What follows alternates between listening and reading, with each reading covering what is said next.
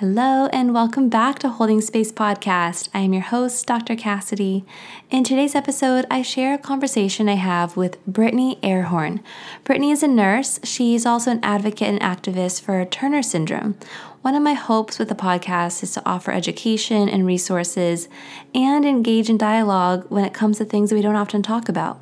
Turner syndrome is not something I knew very much about before really talking to Brittany. And after learning more myself, was excited to have her on the podcast and engage in conversation and share more about Turner syndrome with all of you, offering education and resources, which Brittany does. I'm excited to share her with all of you, so let's get to the conversation. You're listening to Holding Space Podcast with Dr. Cassidy Freitas, licensed marriage and family therapist. The information shared in this podcast is not a substitute for seeking help from a licensed mental health professional. Now, let's jump in.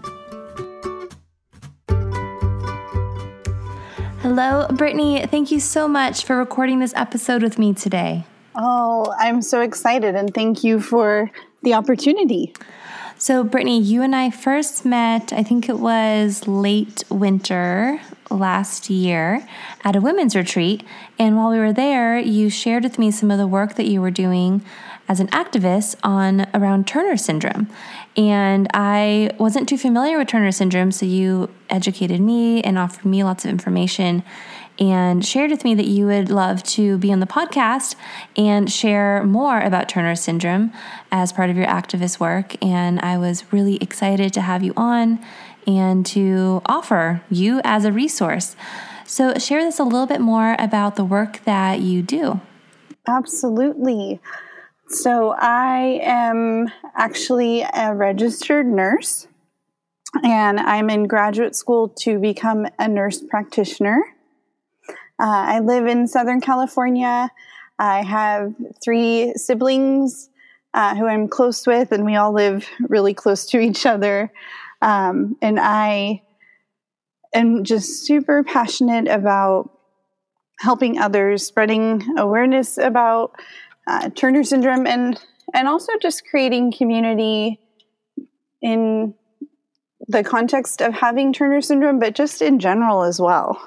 Anything that has to do with building community, I am all about. So could you share with us a little bit more about what Turner syndrome is for those who may not know? Absolutely. So Turner syndrome is an abnormality with the very last chromosome out of our 46 chromosomes, where I'm actually missing my very last chromosome, and that's kind of the classic karyotype of Turner syndrome, meaning that's kind of the classic genetic makeup. And it primarily is picked up because women are the only ones who have Turner syndrome, and they start to have a decline in growth. Growing up, they tend to not kind of stay on a good growth pattern. They might have, other endocrine problems, cardiac problems, and, possibly some learning and developmental delays as well. But there are definitely a lot of old practices and old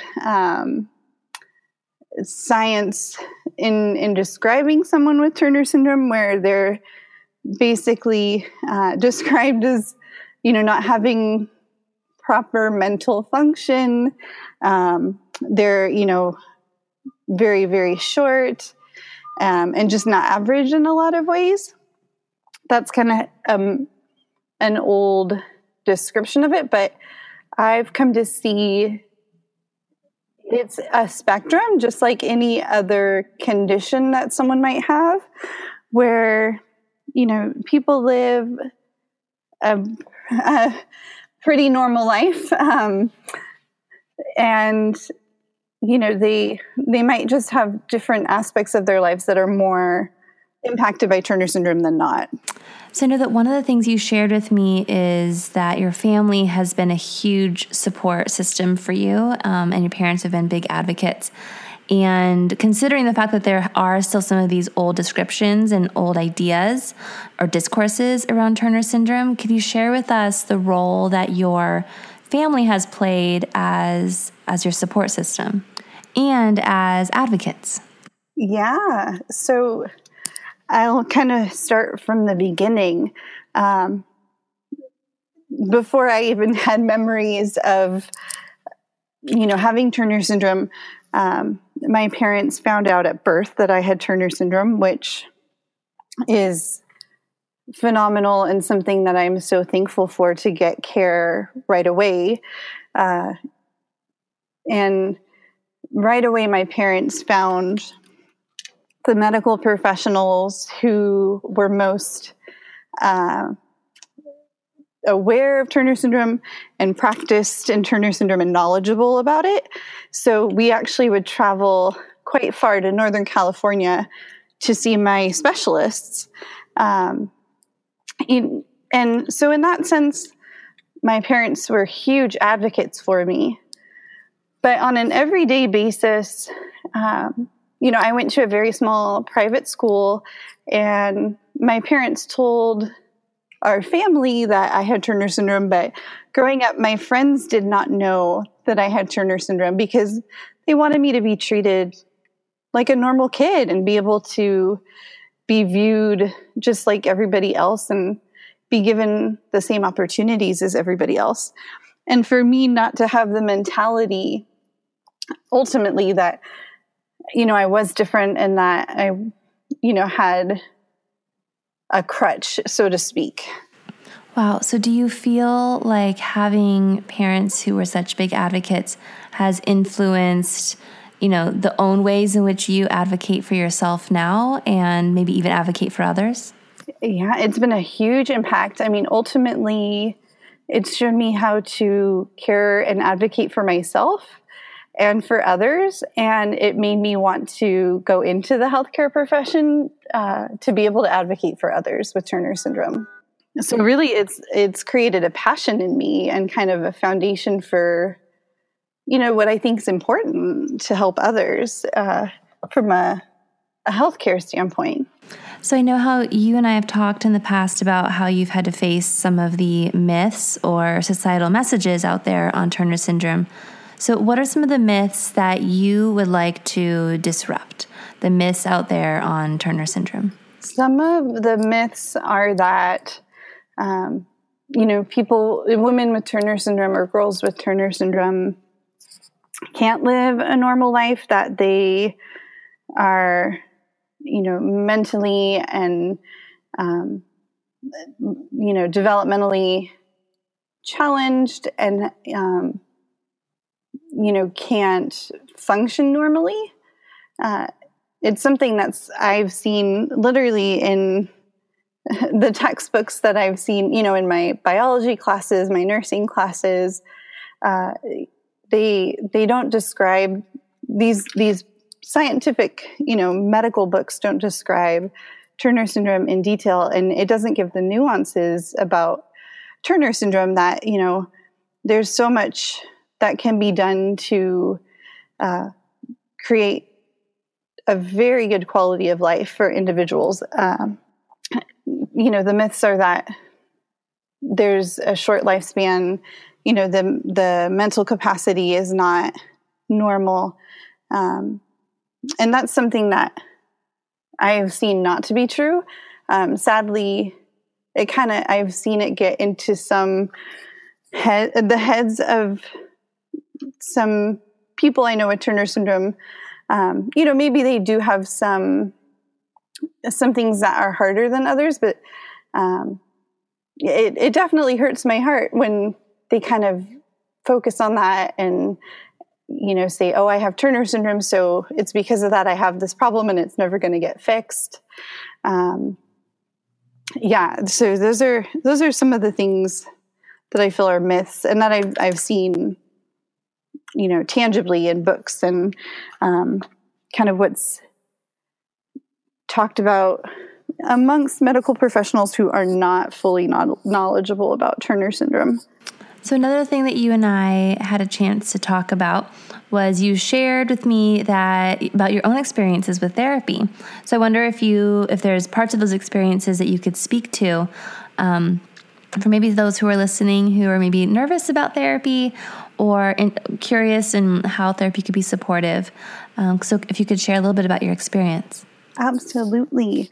In my life, I started therapy about 7 years ago. I had, thought positively of therapy before, even though I had never had any experience with it. And I was very open to it after just some, hard life events that had happened at the time. And really, I sought it out because I knew that it could be a wonderful place for me to process what was going on in my life. Because there was, something big that happened. But I also saw that it would give me the tools that I needed to help get through a big situation, and also just, everyday smaller things that would really, impact me for the rest of my life and be able to help me understand myself better. So the ways it's kind of specifically helped me, I've been able to really dig deep and learn a lot about myself and kind of what makes me tick and why, just how I function, in good ways, because we all have very good qualities. And I like to think we all have motivation for why we do things, and it's important to know what that is. And it also has helped me a lot with just understanding relationships as well. Friendships and, other relationships too. So you mentioned other relationships. I wonder if you could share a little bit about the role that Turner syndrome has on becoming a parent. So for instance, does having Turner syndrome impact your reproductive life? Absolutely, it does. And that's a very good question. So one aspect of Turner syndrome is that it usually impacts the reproductive system, where girls with Turner syndrome usually are born without eggs. They don't go through puberty on their own, which was my case. And that has impacted me because I won't be able to have kids on my own. And then kind of even more recently, I was born with a heart condition. And as an adult now, it's kind of been processed with my cardiologist that it would probably be best not to even carry a child on my own. So I would definitely look at adoption for my own journey in having a family. And that's actually the case, with a lot of people with Turner syndrome. IVF is an option if you have the right amount of health in place. But if, there's something that might be impacted by that, then adoption is actually something that a lot of women choose to start a family when they have Turner syndrome. Even as a child, before I even, kind of had a little bit of progression of my heart condition, where it wasn't out of the question to do like IVF. In my head, like even as a 10-year-old, that wasn't even an option for me. Adoption was what I knew was going to be my journey. So that's kind of cool that it's always been on my heart for such a long time. Oh, Brittany, I'm so excited for you for when that time comes, for when that happens, especially considering how long it's been on your heart.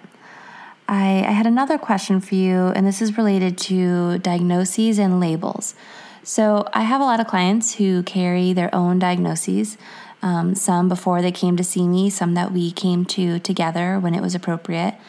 And diagnoses and labels can sometimes be really useful in terms of getting the right support or in terms of helping really identify an experience that somebody's having and feeling less alone. Other times, diagnoses and labels can be really sticky and can also sometimes add to the suffering.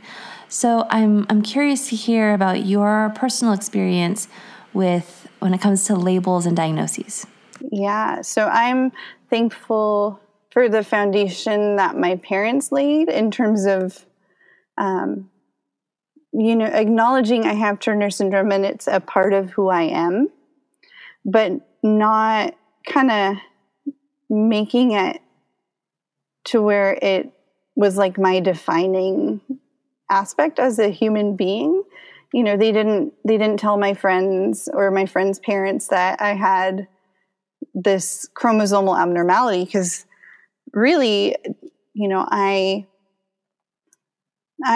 was functioning as a normal, I'm functioning as a normal person, and it isn't my defining factor. I think that it's important to have knowledge, in terms of, if there's something going on, whether it's physically, mentally, emotionally, it's kind of good to have a description and knowledge about something. But, there's just spectrums with every, illness or diagnosis. And I think it's more about seeking the best care and having the right resources to function to the best that you can and be, the best version of you and really be able to have good quality of life and feel like you have a purpose. Brittany, speaking of purpose, what are your hopes and dreams as an activist yourself? And I guess not just your activism goals, but also any personal goals that you have. Ooh, good question. I guess a personal hope would be to really be an advocate for others with Turner syndrome, and just, as a nurse, just advocate for those with health needs. I actually have huge hopes and dreams to start a clinic for women and girls with Turner syndrome, where they can get kind of a full scope of care. It's kind of something that stirred up in me during grad school. There's only a few clinics, probably 2 clinics in the United States, where they have so many specialists that are specifically knowledgeable with Turner syndrome. And I would love to be a nurse practitioner who can help be a primary care provider and then, kind of help run the clinic and facilitate all these, specialists and care that individuals would need. That's kind of a professional goal. I guess a personal goal would be to, have growing relationships with my family. I personally would love to be married and have a family one day as well. That's something that's definitely huge in terms of a goal for me. Wow, Brittany, this idea of a clinic sounds amazing. And starting a family, and I'm so excited to hopefully get to watch all of these ambitions and dreams come true for you, or for you to manifest them. So I'm wondering if you could share with us some of your favorite resources. Maybe somebody is listening to this podcast episode because they themselves have Turner syndrome, or someone they love has Turner syndrome, or they're just wanting to learn more. Where would you send people to learn more? The first place that I would say to go to is actually the Turner Syndrome Society of the United States website. It's tssus.org. And on their website, they have so many articles with information that's actually current and up to date regarding Turner syndrome. It's got a lot of resources about local communities and connections for others with Turner syndrome, and for, families and parents as well. And they also have a lot of books on there too. And, I would just say in general, don't be scared of, something like a diagnosis or something that's new or just something that's unfamiliar. Kind of just do your research on it, kind of just gain more knowledge and, before you kind of begin making any judgments about it. And, the best place to do that are, research communities, kind of like the Turner Syndrome Society, and, not just one textbook that has a paragraph about something. I know in terms of just resources for therapy, I know kind of going to like your local place of worship, that's actually how I found a referral for a therapist. I'm very active in my church community, and I just went to, someone I trusted there and said, hey, like, I'm looking to start therapy. Do you have any referrals or recommendations or just, places to go to? I love that piece of advice there, because I think that oftentimes people really get stuck in knowing where to go to find a therapist. And there are lots of ways in which you can find a therapist. One of the best is to get a referral from a trusted person or a trusted community. So where can people continue to follow you and your journey? Yes. So I am on Instagram, and I like to share a lot about my nursing journey, which has been a process in itself on there. And I also love to just be open about Turner syndrome on there too, and create community. So I'm on Instagram at Britt Erhorn, and as my username. So you can find me there. Well, Brittany, thank you so much for taking the time to sit down virtually with me and have this conversation. It's just been such a pleasure to get to know you, and I'm excited to be able to share you with the Holding Space podcast audience. So thank you so much. Oh, well, it's been a pleasure to be able to interact with you more and spend more time chatting. And yeah, it's been a pleasure for me. You've been listening to Holding Space Podcast. I hope you enjoyed the information that was shared in this episode. If you did, you might want to subscribe and be the first to hear about future episodes as soon as they air. Thank you so much for sharing this space with me. Have a great day.